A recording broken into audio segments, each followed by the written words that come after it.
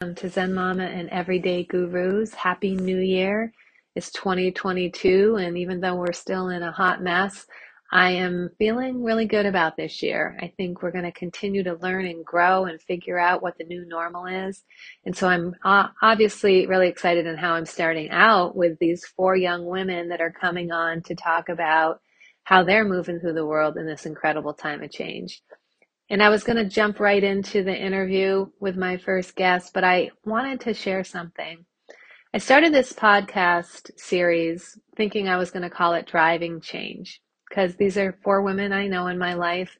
And I just listen to them and how they're embracing the issues and they're bringing them into the work that they're doing in the world. So they're being very intentional and very warrior like, trying to see what systems can be shifted and what's called for now, and really trying to show up and find their place at the table in that way. As I began these interviews, what unfolded was, yes, that is what they're doing, but they're also I guess they have stepped through some really challenging issues that are not unique to them as one young women and what we experience in this journey. We talk about things from sexism to body dysmorphia to incidents of sexual assault. And so I'm saying that also to take care of yourself if any of these things are triggers for you, as we move through these next four episodes. And it's beautiful. It's beautiful that they are willing to be so honest and share, because I think they all want to share in a way that helps all of us move forward. I realized maybe Driving Change wasn't the right name, but maybe Untaming, to find meaning and purpose. And the reason I'm calling it Untaming is based on the work of Glennon Doyle, right? Who, if any of you are aware, wrote the book Untamed. And it's about the idea that deep within us, we have this wildness, this authentic, truest version of ourselves. And that as we move through life, it gets shifted and sometimes buried. In fact, I'm going to read a little excerpt from her book here. It's actually she put out this journal called Get Untamed. When we're young, we're all feelings, imagination, and intuition. We don't have two selves yet. We're integrated. But somewhere between the ages of 7 and 12, we begin to internalize our social conditioning. We learn that we are not good enough, beautiful enough, cool enough, safe enough, worthy enough as we are. We see all the ways that our real selves are not fit for public consumption. So we slowly surrender to our true, wild selves to become who our families, peers, religions, and cultures tell us we should be.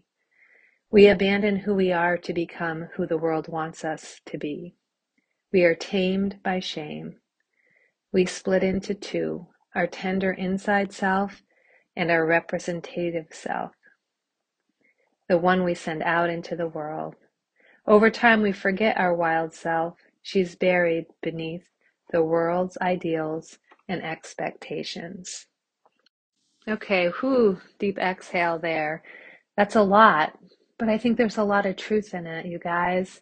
I think that we need to unsplinter ourselves, and I feel like these women are doing that. They've been through some stuff, and they're taking that learned experience and not numbing it and not hiding from it. Although, at times it's not like they dove right into it head on, but it's a journey, right? And they've been given tools. So also, kudos to the warriors out there that have paved the way for these women to do the work that they're doing, right? Because that's been a journey to get where we are today, to even have the freedom to do that. But they are doing it, and they're showing generations to come how to pull up out of darkness, out of the challenges, find the meaning behind that for them, build their light up, find what lights them up inside, taking care of themselves, or at least practicing to take care of themselves, and then being very intentional in what they're doing out in the world. And, it's not a, linear line, right? They're human just like you and I. But I think it's beginning to be the type of examples we need to figure out how to move forward stronger, more resilient, more joyful, and less splintered and less broken, right? So I just wanted to say that untaming to find meaning and purpose.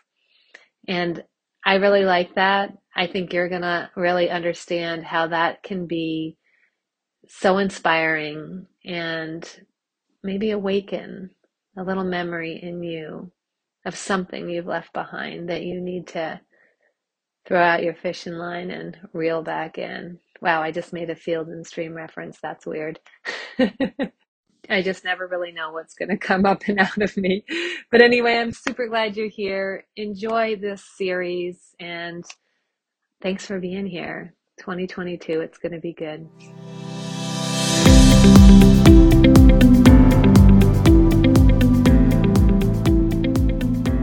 Hello, welcome. Thanks for coming back to this episode of Zen Mama and Everyday Gurus. And I am looking forward to what's about to happen here in the next few weeks. This is a new series that we're starting. And I was talking about women moving change, and then my son Jesse informed me it should probably be driving change instead of moving change. So case in point right there is why I have all these young adults coming on the podcast, because we're in such a time of change. And I know through my lens at 56, I'm taking it in and I'm trying to understand what's happening in the world and how we're being asked to change or how I'm choosing to respond to it. But what I've really noticed is that these younger people in my life are really embracing this change in a way. I mean, it's their future, and their view of it to me feels very empowering and hopeful. And I have several people, I guess this is my inner circle series too, that the 5 or 6 people I'm going to have on are close to me in my life. And I've heard them and I've watched them as they're either in school or beginning their careers. And I'm inspired by them. And I love to have conversations with them and hear how they're taking in the changes that are happening in our world, and how they're like wrestling around with that. And their clarity and empowerment they seem to feel, I'm really captivated by it. So I'm excited to have a series with these people on this podcast. So that's what's coming forward in the next few weeks. And starting today, though, with someone that's incredibly important and special in my life is Lauren Havel. We call her Ren. But she is the mastermind actually behind this podcast. I had the podcast idea came to Caitlin and I was like, I don't know how to do a podcast. And Ren had just come into our life. She also dates my son, Jesse, and they were going to school together here at Northern Vermont University. And she's incredibly talented in so many directions. And she'll tell her story of what she's doing in the world right now. But I got to use her technical and creative artistic abilities. And she took the idea I had and she really made it come to life. So I'm incredibly grateful to her. And I love working with her and I've loved getting to know her. So I also feel like Ren takes my ideas sometimes go all over, and I feel like she lands my plane a lot. And even in the very beginning, when I wanted to start the podcast, it felt so layered, like, oh, where do we even begin around the addiction and how it's affected our family? And she was like, well, you just start now and you just tell your story when it, let it unfold. So her just really clear vision around things has helped me so much. And even at the beginning, I said, well, I don't, Caitlin's unpredictable. I don't know. And she's like, well, that's your story. So I'm incredibly grateful for her very matter of fact and, way of looking at things too, that has continued to let the podcast unfold. So I'm really happy to have you here, Ren. Thank you and welcome to this episode. Yeah, thank you so much. And I'm really happy that we were able to start the podcast as it was, because I was new to the entire experience in podcast platform. And we were just learning it all together at the same time. So I think we've done a great job considering we were on the fly. I know, right? We just sort of started where we were. And I guess that would be my advice to anyone listening that has that, desire to have a podcast, get someone young in your life. Yeah. I mean, I could have done it, but boy, I'd probably just be finally getting it out. And now we're a year in. So sometimes, you have the ability to do the content, and other people love to do the other stuff too. And Ren was in a place where she wanted to learn how to do it more and had a little time. I do think she's an incredibly busy woman that fits a lot in. She's definitely a mover and a shaker. And so, Ren, that's why I'm like super excited to have you on here. And maybe, start where you'd like on your journey so everyone can appreciate who you are now that we have you finally on the front end of the podcast today. And we met in Vermont. So maybe start there. That feels right. Yeah. So real quick, currently I'm the graduate assistant coach at Glenville State College for the women's volleyball team. So that's where I'm at now. I'm in Glenville, West Virginia, which is not close at all to Vermont. No. I just ended up there, and I'll touch on that in a bit. But I ended up going to Northern Vermont University to finish my last 2 years of my bachelor's degree in sports management.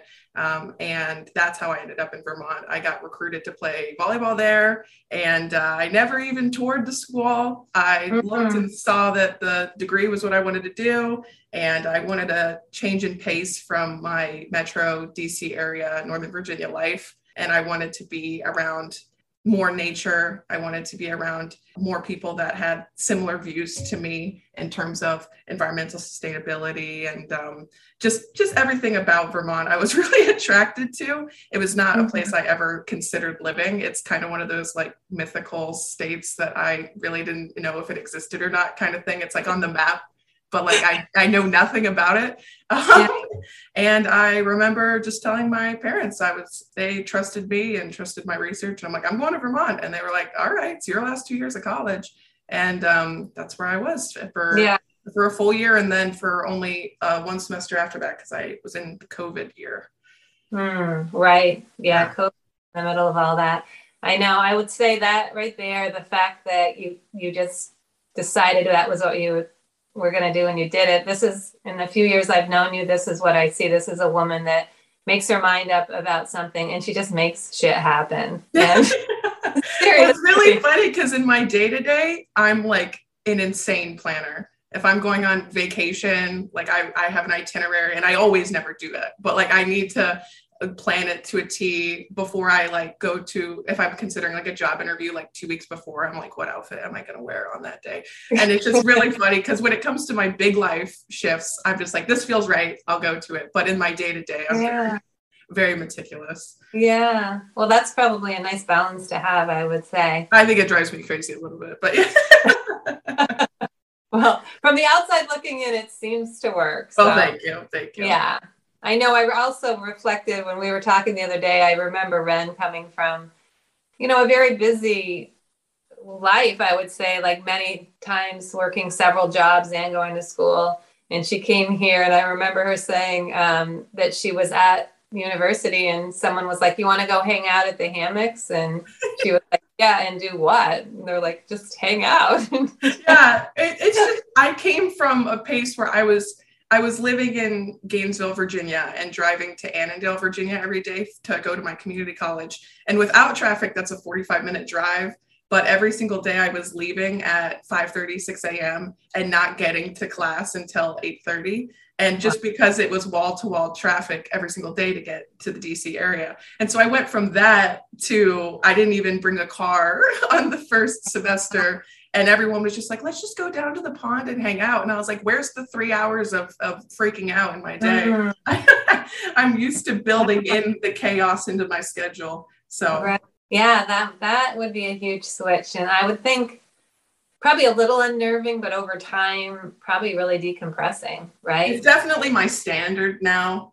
I really don't want to go back to that lifestyle. I realized how much of my day was just wasted either worrying about something that was going to be happening, or it was just me learning honestly about mindfulness for the first time in like in an embodiment way. I feel like the population of people around me just were way more in the present than I had ever been. I always had to be worrying about 5 steps ahead. And I just never want to go back to that lifestyle. Yeah. Oh, that's really interesting. Well, I mean, I love that. And so then you played volleyball I mean, that's been your baby for years, Yeah. right? Yeah, I've been playing volleyball since I'm actually late to the game, playing in eighth grade. I had done Taekwondo, Hapkido up till then. That was the only sport that I had done. And I did that for almost my entire childhood, which I feel like a lot of my coaching fundamentals comes from that. Oh, yeah.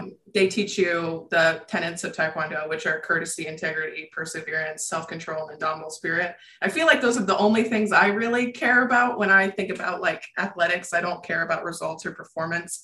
I care about what kind of person you are and the way that you're impacting people around you.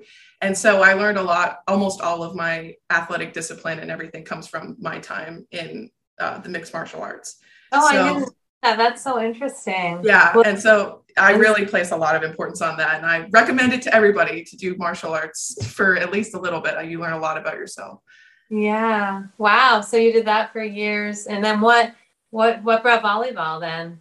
My mom, just out of nowhere, I don't know, she played in high school and Oh, I don't even remember the start of it, but I remember long nights of her and I in the tennis court under the lights in the area, just like serving. And she's like, we're not going to underhand serve. You're going to go straight to the second technique because I want you to go to the tryout and I want you to, wow. to make the team. And I didn't make the team the first year. And then I made varsity my eighth grade year. And then I had I didn't have an accelerated track or anything. I did JV for 2 years after that and then varsity for 2 years. So I wasn't, coming out the gate, and I just progressed into the sport. And I never imagined being a coach. That was not something that I had anticipated. It wasn't until I was I thought I was going to go to school for art, actually. All throughout high school, I was the president of the Art Honor Society, and my grandmother's a painter. That's her profession.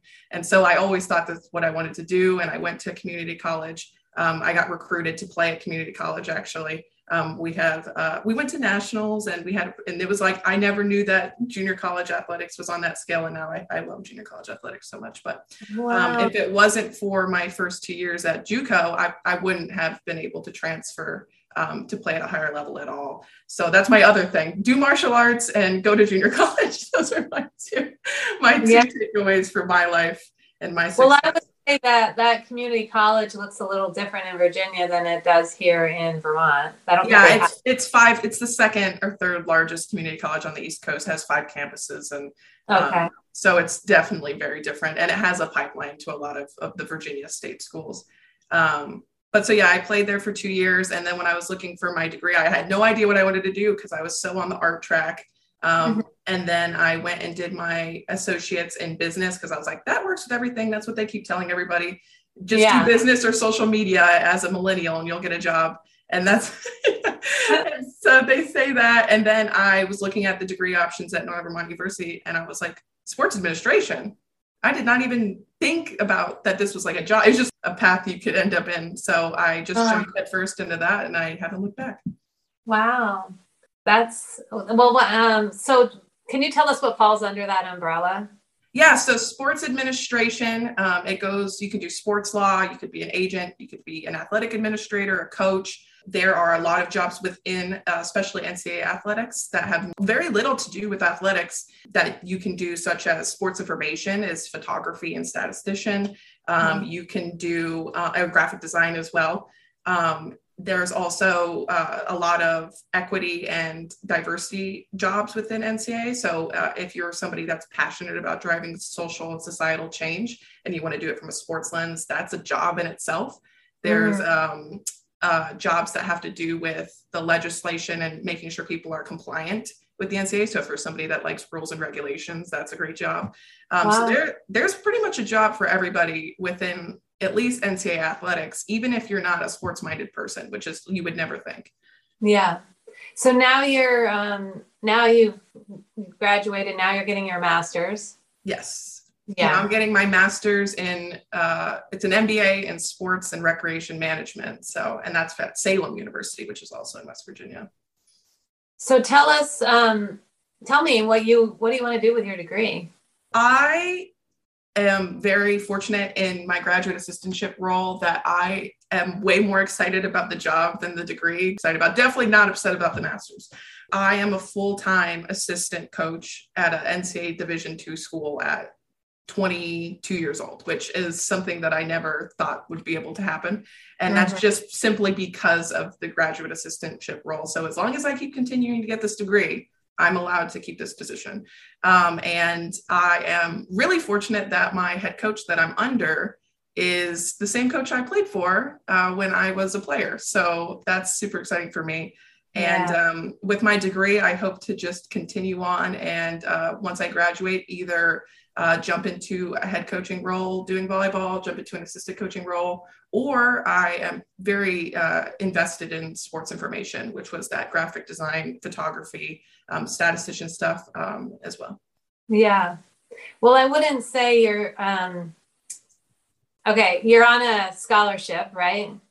Yes, my degree is part of my compensation, yes. So I'm just going to say, like, that didn't just fall into your lap. No, No. I knew that I wanted to get a job.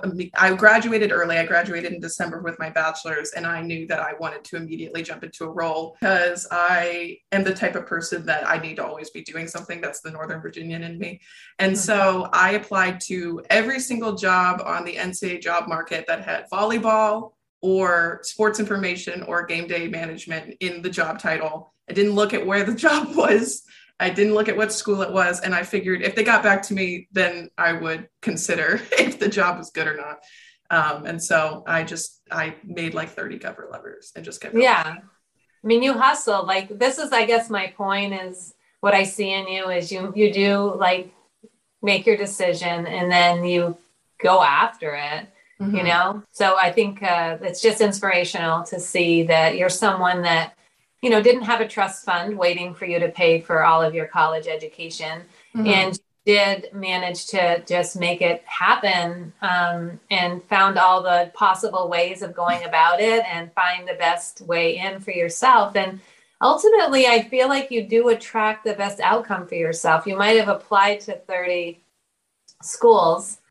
It's kind of instant. What you didn't know going to the school you are at right now, or even when you began, that your coach was going to be there. That all serendipitous. No, and I was at a different role last semester that wasn't with my coach, and the serendipitous thing was at the exact same time that I had gotten an offer to, because I was at Division III, the offer to jump to Division II, which I love Division III and would totally go back.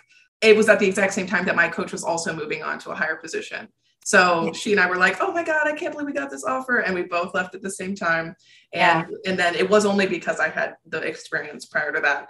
Yeah, I feel like every job I've had, I haven't had a bad job. I feel really blessed that every single job I've had has been, I loved all of them.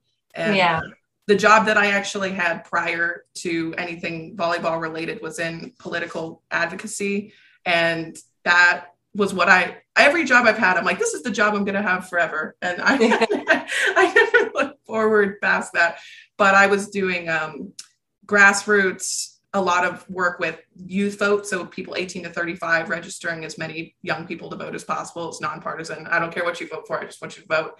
And I did that for about 2 years, and that was a blast. I was doing trips all over and just get to talk to young people about making change. And I was like, maybe I'll go to school for political science or whatever that may be. And it wasn't until I was in athletics that I was like, oh, I can have these same passions and appeals within athletics and use my platform for things that I care about. I don't have to be in political advocacy to be an activist, and I don't have to be a coach to care about volleyball. I can put these things in every single job I have. Yeah, I love that. And let's shift to that a little bit, actually, and talk about like that idea. I mean, I've worked with you a little bit. I just talked to you in general about what's happening on your teams, and it does seem like you do have so many skills for being someone so young. Quite honestly, like what you've taken in and learned on your journey around resiliency and self-care, and just really trying to inspire the players that you're with to be the best version of themselves, right? Yes. And I just like, if you want to talk a little bit, you know, there is the love of the game. I hear that, but there's also a lot more that brings you to want to use this venue to really do the work that you feel is meaningful at this point in your life in the world? I am like, I get so excited every single year because I feel like I get 25 children. 22. I'm like, I have all of my players. They're my babies every year. And it's really fun to be the age I am with them because I can be like, I just came out of this and I'm able to like give you clarity without it jaded by adult life and experience and things that seem really obvious. And it's only the real I give them. And then I just let them do their own thing. And I'm not their mom. I'm not the head coach. I'm just a mentor. I feel really privileged all the time to be around athletes that are going into the passions at that exact time, because I can see how inspired they are all the time to go into their new jobs and to make a change for themselves and to be involved in the community in ways that they had never been able to be. And just to see the shift between, I've only had 2 semesters or 2 different teams that I've been with, but the shift from the first day I meet them to the end of the semester every single time, it's always like so satisfying to see people like go into their true selves by the end. I really like, and my head coach does as well, using our platform as a team to engage with the community and engage on things that are meaningful. And so almost all athletics teams require community service. That's not something that we do that's special. But we don't force them to do things that they aren't passionate about. So we don't like, you're going to go here and you're going to put in 30 hours and then they hate it and then it's a chore. We let them do whatever they want to do that they care about. So almost every single time, Special Olympics is one of the first things that comes up. We've been helping our athletic trainers on campus because we only have 2 athletic trainers, all of our sports teams, and they're working 70-hour weeks. So we're in there cleaning the tubs for them. And just the list goes on and on and on. Like for me, I have a lot of I think life's purpose is to assist young women and LGBT youth. Those are my 2, like that's my lens as it comes to activism. And so as a coach, I feel that I'm consistently able to help those 2 groups of people because I have athletes that are in the LGBT community. I have an access to more resources than I ever did when I wasn't a mandated reporter or wasn't with the college. And so that's where I'm coming from with that. Yeah, I love that. Right before this semester, I guess, ended, or you were reaching out to me a little bit about like, hey, I'm thinking about doing something with the team over break maybe, or yeah. But you were saying, hey, you were asking me about Brené Brown, recommendation around that. So just to speak to sort of like what you feel, tell us about that. Yeah, so I have been on a lot of teams where they assign homework or they assign a bunch of reading for people to do. And it never actually was anything that I would implement in my life. And it would be stuff that was super obvious or about mental toughness. And it would just kind of be in your face, just like, be tougher, like life will get better. And it never actually guided you in any type of way to become resilient, to get to the root of the problem. It was just, you're in athletics. As soon as you step on the court, you need to put all your problems behind you, be grateful for the opportunity. Someone else can step in your place if you're not willing to do it. And that's the cutthroat nature of athletics. And I'm not discounting how that is valid in some instances, but for the most part, I felt really like I was able to set my issues aside when I was playing. And then as soon as I'd walk out of the gym, I would feel really empty, that my only avenue to tackle my issues was to play this sport. And then as soon as I left, I had no tools. And I have so many friends like that the only time that they feel good is when they're lifting weights or when they're out on a run. And then they'd be like, oh, well, it's my coping mechanism, but they never actually got better because they never were addressing some of those issues. So that's been one of my main goals, is to try to find resources and to help that issue, because especially as somebody who was an athlete and isn't an athlete anymore, I also go through those same struggles consistently. Like, who am I? Why? What do I do now? I don't have a game to look forward to. And that's all just about being vulnerable, which is why I was really interested in Brené Brown's work, because I was like, I feel so vulnerable, and all of my athletes do too. Yeah, I love that, because I had someone on here a bit ago who worked with athletes when she was younger at a college level. And she was talking about like all of the social or all the emotional trauma and stuff that they were going through. And she also talked about their injuries, which go hand in hand with athletics, and then how it would just knock them down and they just didn't have a lot of those coping mechanisms outside of their sport. So it seems like that would be an incredibly valuable thing. What she was saying was that addiction was coming into play a lot with those athletes that could no longer perform. So well, you look at the percentage of athletes that get recruited to play college athletics in general, it's less than 10%. And then if you think about Division I, it's like less than 1%. It's like 0.05, something super marginal like that. And then you look at the percentage of the amount of athletes that make it through all 4 years of their college athletic experience. And a lot of it has to do with injury, but even more of it has to do with all of these external factors. They can't afford to keep going. They ran into an addiction or a substance abuse issue and it spiraled out of control by their junior year. They got wrapped up in the wrong friend group. They're not getting enough satisfaction out of the athletic experience because they're not getting the play time that they thought, or this, that, and the other. But a lot of the reasons that people don't make it through the 4 years are issues that will persist past college. And that's what's really concerning for me is, how can I, as a mentor, make sure that these issues that are plaguing them within higher ed, even if they end up leaving college, how can I make sure that they're not leaving with worse off than I met them? Yeah, I love that, Ren. And so on top of that, and then with COVID on top of that, right, which I know you said you saw in your players a little bit of some defeatist sort of mentality, right, because of the uncertainty that we're all feeling at this time period. So do you feel like it's intensified now? I mean, that kind of goes without saying, but. It's funny because I feel like I came into college athletics at the worst time because I would say a majority of the work I do has very little to do with volleyball. It has a lot to do with damage control on grades because people are slipping because they don't want to go back home for this amount of time, or that I'm trying to consult athletes that are having a really difficult time deciding whether or not they want to get vaccinated in order to not get isolated. And I can't give them any feedback on my opinion because I respect body autonomy and it's not my place to decide that for them. And it's just all of these conversations that I never anticipated having. I wanted it to just be, do you get a scholarship?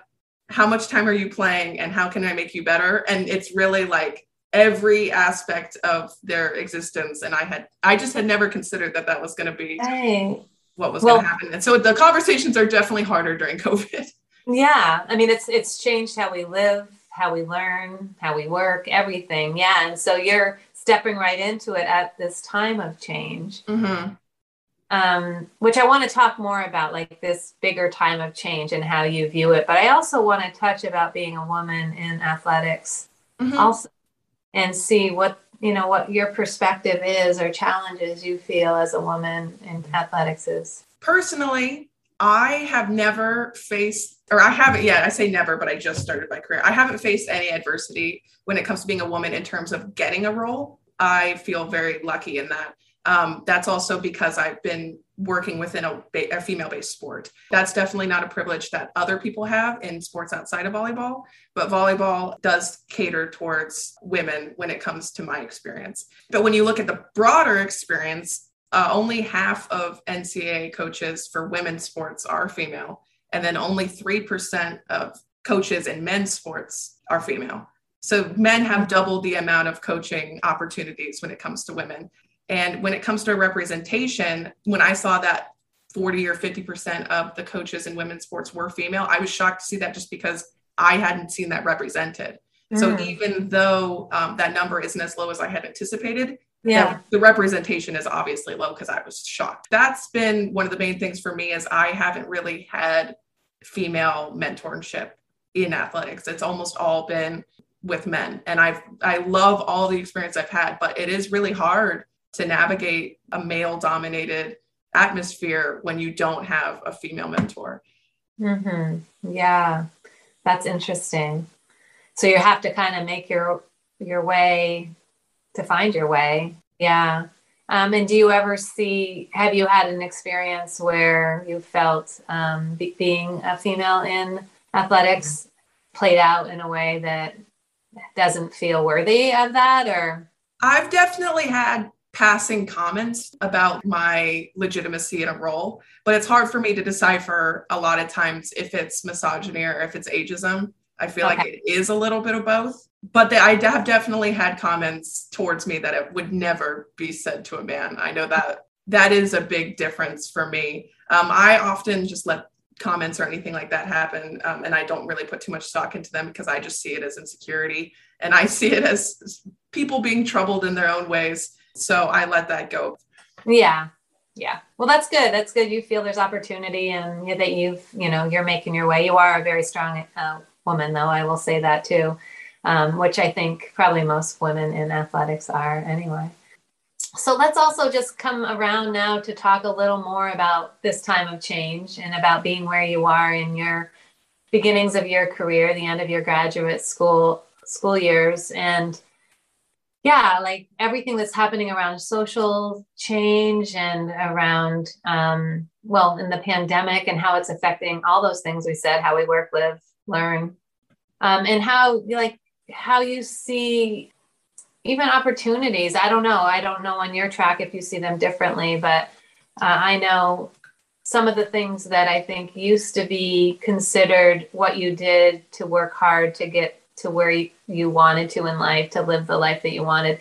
I just feel like that's changed, and we'll hear more of that, I know, from a couple other people that are coming on that have pretty strong views around it. But I'm just wondering for you, how you see this as an opportunity, or if you see it, what you see as the challenges, or whatever you have to share around this time period and what you've experienced living through it and then emerging into the world and as you're adulting and finding your way. I feel like as college athletics is changing, and especially since I'm trying to see myself in the role that I want to be in, I'm preparing myself to see the long term of it. And in order for me to tackle that, I have to unpack a lot of the biases and baggage I have from my upbringing as a player before I can be a good coach for the players that I'm looking for. And so one of the biggest things for me is dissecting the differences between a good coach and a bad coach, genderless, and then dissecting the differences between a good female coach and a good male coach. And oftentimes I find myself at this crossroads, and I've heard it a million times from other athletes too, is that they don't want a female coach because they're not as good. And when you probe and ask why, it's because they're not tough enough, or they're not aggressive enough, or they don't hold your feet to the fire, or they're too passive, or whatever it may be. But then you have this catch-22 where as soon as a woman is those things, they're a bitch, or they're just they're too rude, or they remind you of their mom, or this other thing, which is even deeper misogyny, which goes back to all these other things. And so women are at this impossible crossroads where it's, how can you be a good coach when no matter what you do, the standard is going to be against you? And that's been really hard for me to dissect, because I had always favored having male coaches my whole upbringing. I definitely did, when I was at tryouts, consider whether or not the coach was going to be worthy, because how could they know as much? They're obviously not talking, or they're not screaming at people, or they're not belittling them and throwing names at them. And as soon as I would see that in them, I'd be like, they're evil. They're a terrible coach. And so I was imposing these impossible standards on female coaches, not knowing that was the case, because that's what I had been taught was the lay of the land on that. So that was the first thing for me. Yeah. Beginning to unpack your bag first. Yep, for sure. Yeah. And then as soon as I was able to get through that, I have been able to look at the other disparaging factors when it comes to women, which is obviously pay. And then when you look at the opportunities for women of color, it's even worse. And then you look at women of color that are also in the LGBT population, the standards are even worse. So for me, it's about unpacking all of those factors, trying to find which communities are most disproportionately affected, and trying to aid them in any way that I can. So speak of that a little bit more. Like, what does that look like to you when you say try to just give opportunity there? That's the hard part for me, is trying to figure out how to navigate that. Yeah. I still don't really know. Yeah. And I just am just now figuring out why I feel the way I do. So that's the most difficult part. exposure and representation and lifting up voices of people that wouldn't necessarily be heard otherwise, I think is the first step. I come from an area that has an incredibly diverse candidate pool, and my classroom ratio when it came to different religions and racial demographics, ethnic backgrounds was super broad. And then as soon as I went to Vermont, and now I'm in West Virginia, that has lessened very significantly for me. And instead of being okay with that and going, oh, well, it's just different, then, well, that's how Vermont is, or that's how West Virginia is. Now I'm brainstorming, how can I bring more athletes from different backgrounds? Why is my recruiting class look this way? Why am I only looking at people that may or may not look like me? And even though I don't always face that crossroad, I'm constantly looking at that to make sure I don't have a bias that I'm not aware of. Yeah. Wow. I love that. Just your level of awareness around it. This is what I think, again, and like not only awareness, but like, how can I move that change?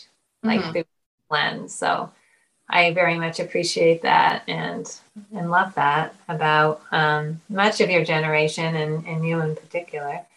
I just think that it's this level of awareness is there for all of us. And I just think that some of us have our lens more open to it than others. I feel like, we're all positioned in a place to create some change. And it's just understanding what that looks like. Yeah.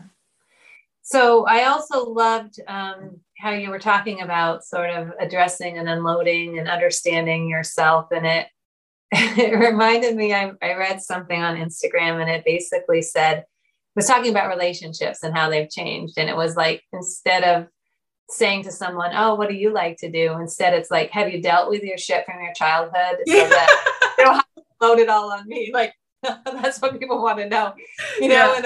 And I do feel like, your generation, the generation probably a little bit ahead of you, even, I don't know.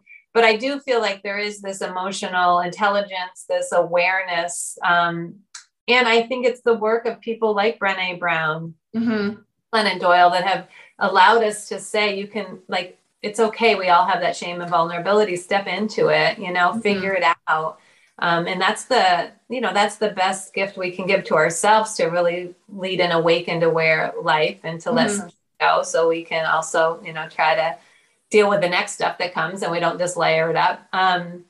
But also that we have this expectation around the people in our life, in our relationships too, and awareness, which is different. Like, that is very different. Like, if you probably look at your parents even, and it's something that I, in a long-term relationship, look at and understand. I've done a lot of this work, but a lot of men in my generation, I am broadly doing broad sweeps here, but it is true. Like, you have to, like, how do we gently nudge them to do their deep dives, And I mean, I guess I'm assuming, do you see more men in your generation doing more of this, or just being more open to that?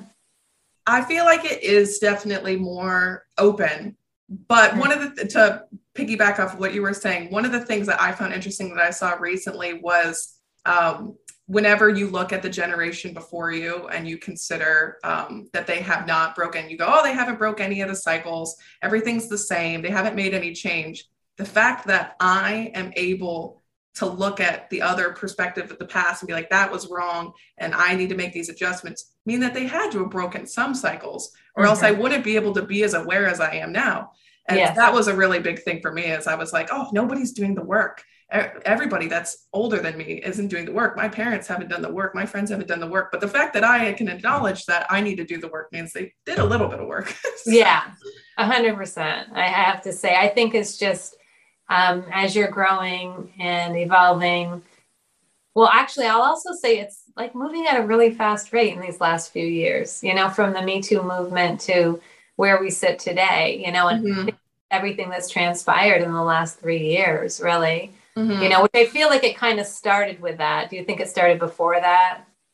I think that's definitely the turning point for when I started noticing change for me, and being like, I need to jump into this. I mean, and it's the same thing as the awareness aspect of everything with the Me Too movement. Right around that time, I had actually been assaulted in broad daylight at 11 a.m. in a grocery store parking lot with tons of people around. And I went up to somebody, an older woman. I was like, this just happened to me. Can you call the police? And she got in her car and she drove away. And she's like, if he follows you, I will make sure that I call the police. And she left.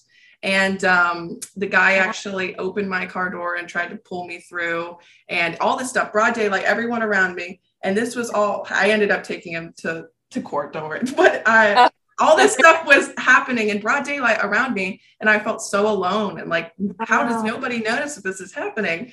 And it was right at the time of the Me Too movement. And it was able to help me through that time because I was like, this is in a really sad way. I was like, this is happening to so many people. I'm not alone. And then I was like, oh my God, this is happening to so many people. I'm not alone.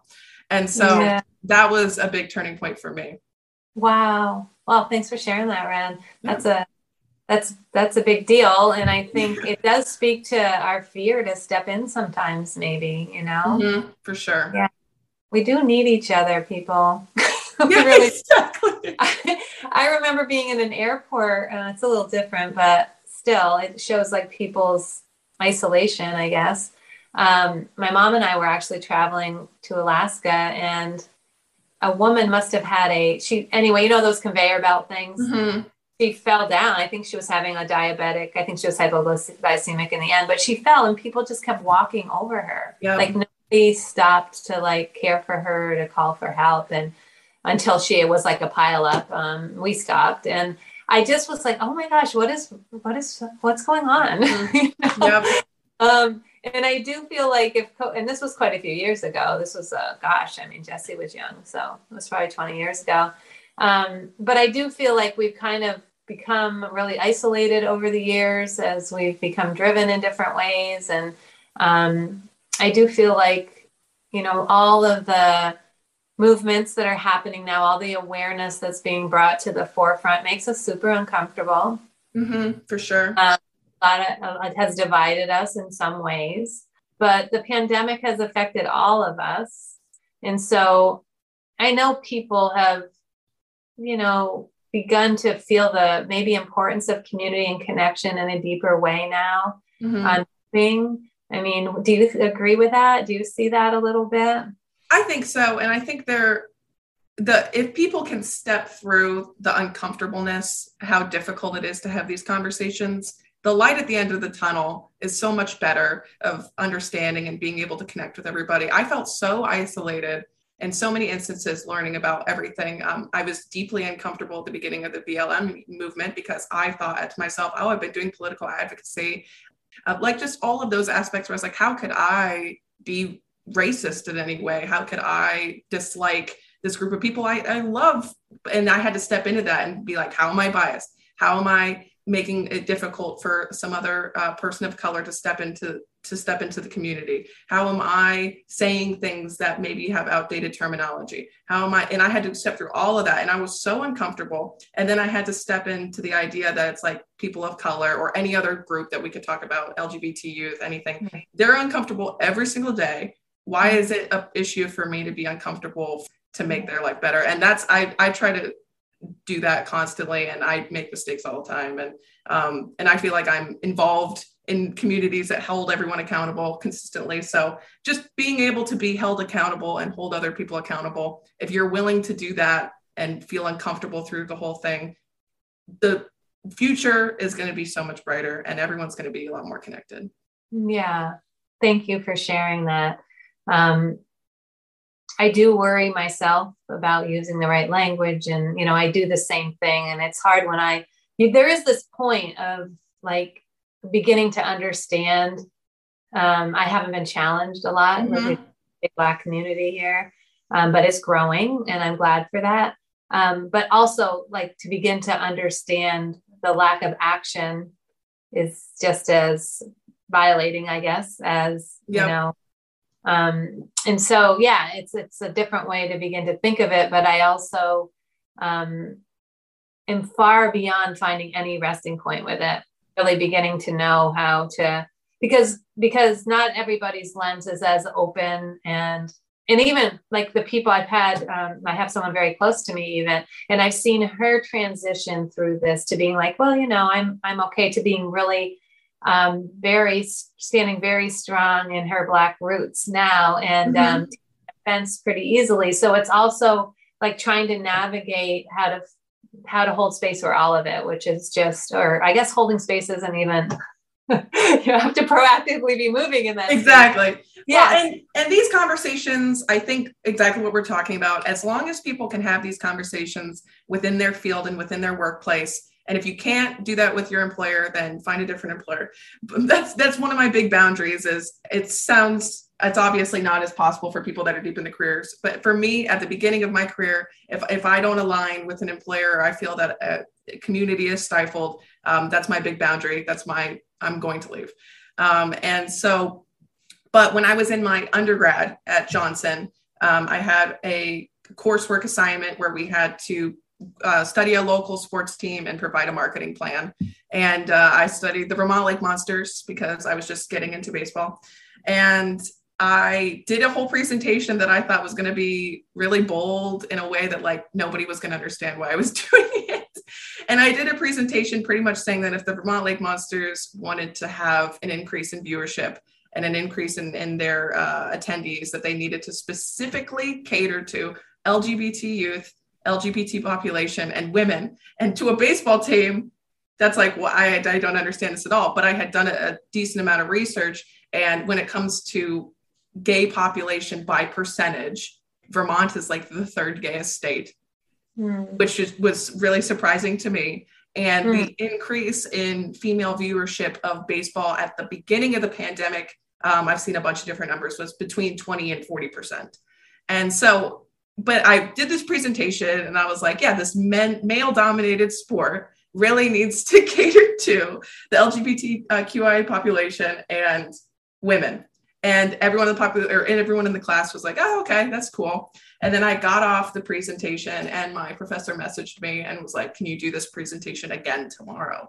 And I was like, okay, sure. So I put a couple more slides on, made it look a little better. And I got on, and the Vermont Lake Monsters GM was on the presentation. Oh, wow. And he was just sitting in our virtual class, and I did the whole presentation. And by the end of it, he was like, if you want a job, just let me know. And we'll implement this. And that was the first time for me where I was just like, all of these things that I care about can directly go into sports, can directly go and make a change in this workplace, and people will listen. And unfortunately now the Lake Monsters are a collegiate league, but I don't think that anybody hasn't had a meeting talking about how can we involve women and how can we involve gay youth, because it makes sense. And I don't think anybody in that office with all the white cis men that are in every single office had ever considered that was a group that they needed to help and assist. Yeah. I love that. That's so great. And I do think that you've brought up 2 points that like really stand out to me that I certainly never even thought about beginning my career. I think about it now and like, how does the culture align with my belief system and where we're moving? But I also think, I don't know that I would leave as much as I would try to instigate that change within that culture. Right. Because just like in that particular setting, they just need someone like yourself to come in, plant the seed, and maybe to drive that change. And I see it happening in healthcare too. Obviously, it's become very, very front and center. And with the pandemic going on, some people are like, do we need to be talking about this now? And it's like, yeah, we do. Like, we do always need to be moving. Well, especially with the pandemic, you talk about the groups that are disproportionately affected is people of color and people of lower income status. And so, it makes perfect sense. Yeah, it really does. And I've actually been a little involved with that at our organization. And it is, people, I would say from 25 to 40, probably, that are really stepping to the table and really wanting to move the change. So it's great. And I'm really excited that we're shifting things there. But yeah, that was one thing that you mentioned. And I also think just the lens, like for I love that. I love that you see sports as just this beautiful lens to filter a lot of these things that I know you share a lot of passion around. Because it does affect so many people. I mean, that is a great lens, actually, because there's so many people involved in that. Yeah. Everybody loves sports. And that's the thing. There is a sport that everyone, even people that hate sports, you can put it on and you'll find one sport, whether it be curling or cricket or gymnastics, or there will be something that somebody likes. And I don't think that it's my role I don't impose my activist views on my athletes. I don't use my platform to signal boost things just to save face, but I do constantly use my role to empower my athletes to pursue whatever it is that they care about and to go down that path.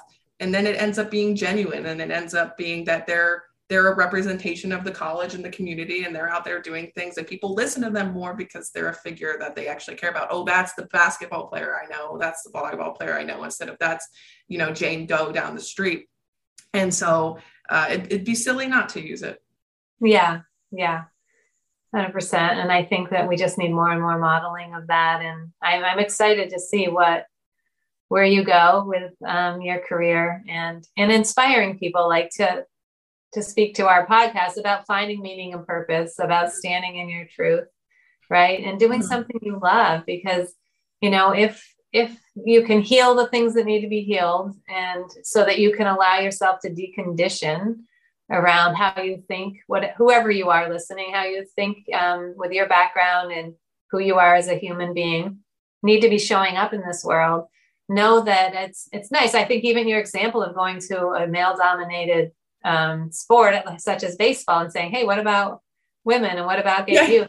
Right. So why, I just think we just never know. And it's those people that are being bold right now. And if your gut says that something's right or something's wrong and needs to be shifted, then go with that. I would say it's such a beautiful time to move or drive change.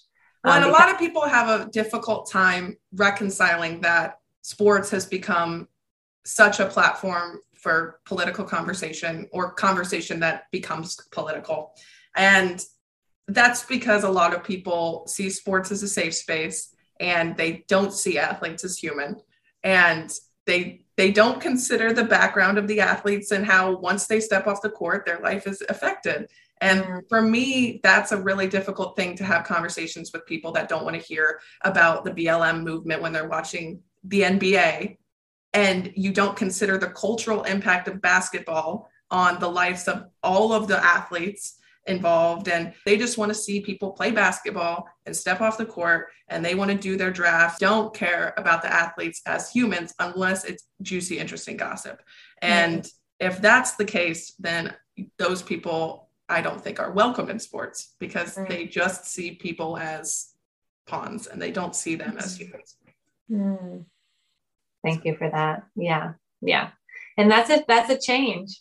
People were just being entertained, and it's a change. It's just say, well, that's not okay anymore. Yeah. So much goodness, so much challenge, but it's nice to know people like you are there raising our awareness. Yeah. And also just taking that role as an athlete and just humanizing it and making it rounded, so that when the athletics go away, the other meaningful work in the world, whether you're doing it through that lens or at some point when you're no longer an athlete, you can continue, which I see a lot of athletes do now, actually. And I'll even say I've seen that happen on other platforms that people are using as a way to voice change. Like even I think about Saturday Night Live during the whole, how much our politics and get played out there.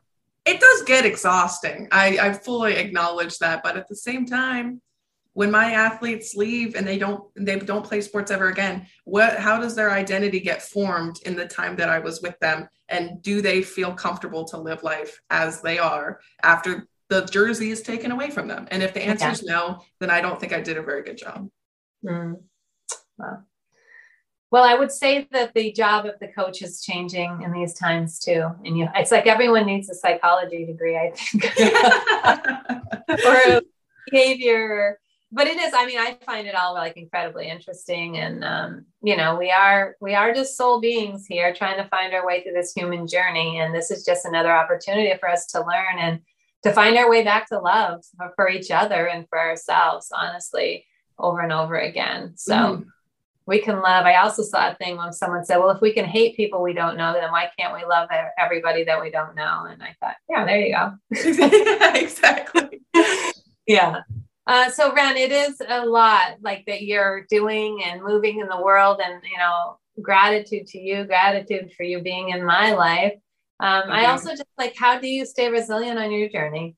Like, what do you do for your resiliency? I take a lot of naps. Yes. I take a lot of naps. Yeah. And I pet as many animals as I can. Those are my two things. Honestly, that's the hardest part for me, being young in this journey, is I have my hands in so many things and I want to be involved in everything and I want to do the best I can, that I get burnt out frequently. But I am able to acknowledge when I am burnt out. And that's my first step right now, acknowledging what's causing me to feel uncomfortable. And I set very firm boundaries. I set very firm boundaries with my friends. I had a conversation with my best friend a couple weeks ago. He was very upset about this, but he was calling me repeatedly and I was busy and I can't remember. We had like a little scuffle conversation. I can't remember. And I said, I can't talk to you. I'll talk to you tomorrow. And he was like, oh, that's so rude. Like we're best friends. We're supposed to have unconditional love for each other. And I was like, my love is definitely conditional if my boundaries are being passed consistently and my care is falling below the standard I need it to be. So it was very harsh.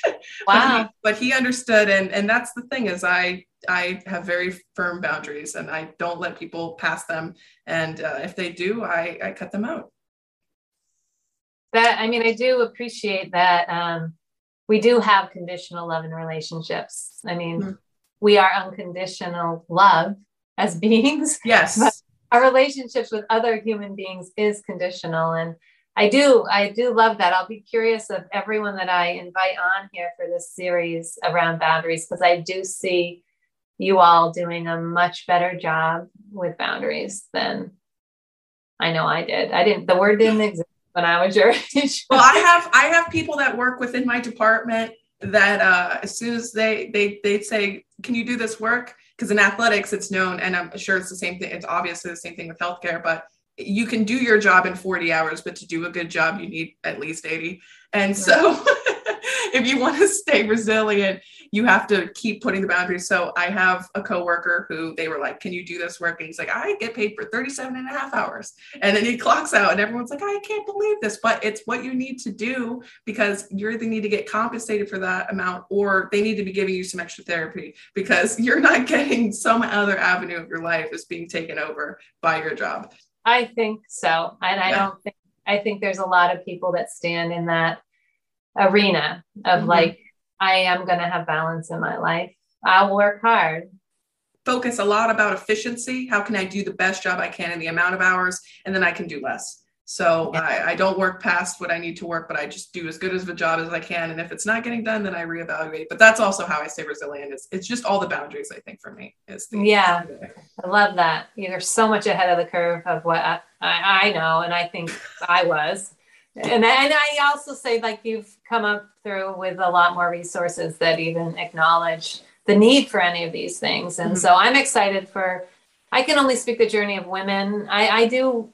And I'm excited for women having a stronger voice and being able to take care of themselves and not carrying maybe the resentment and anger that some of us do for having overextended ourselves for a long time, or understanding it's an option to do that differently. Well, Ren, thank you so much for being here, for starting out this series, for sharing how you're lighting up the world. I lighten mine up, and I'm really grateful for that. And this podcast. I'm so glad to be part of the podcast. I love it. Yeah, you keep me moving forward. So, all right. Well, take care, and we will continue to. I'd like to have you on a little more as you go along your journey here. Okay, sounds good. See where you're moving. All right. Bye-bye. Bye.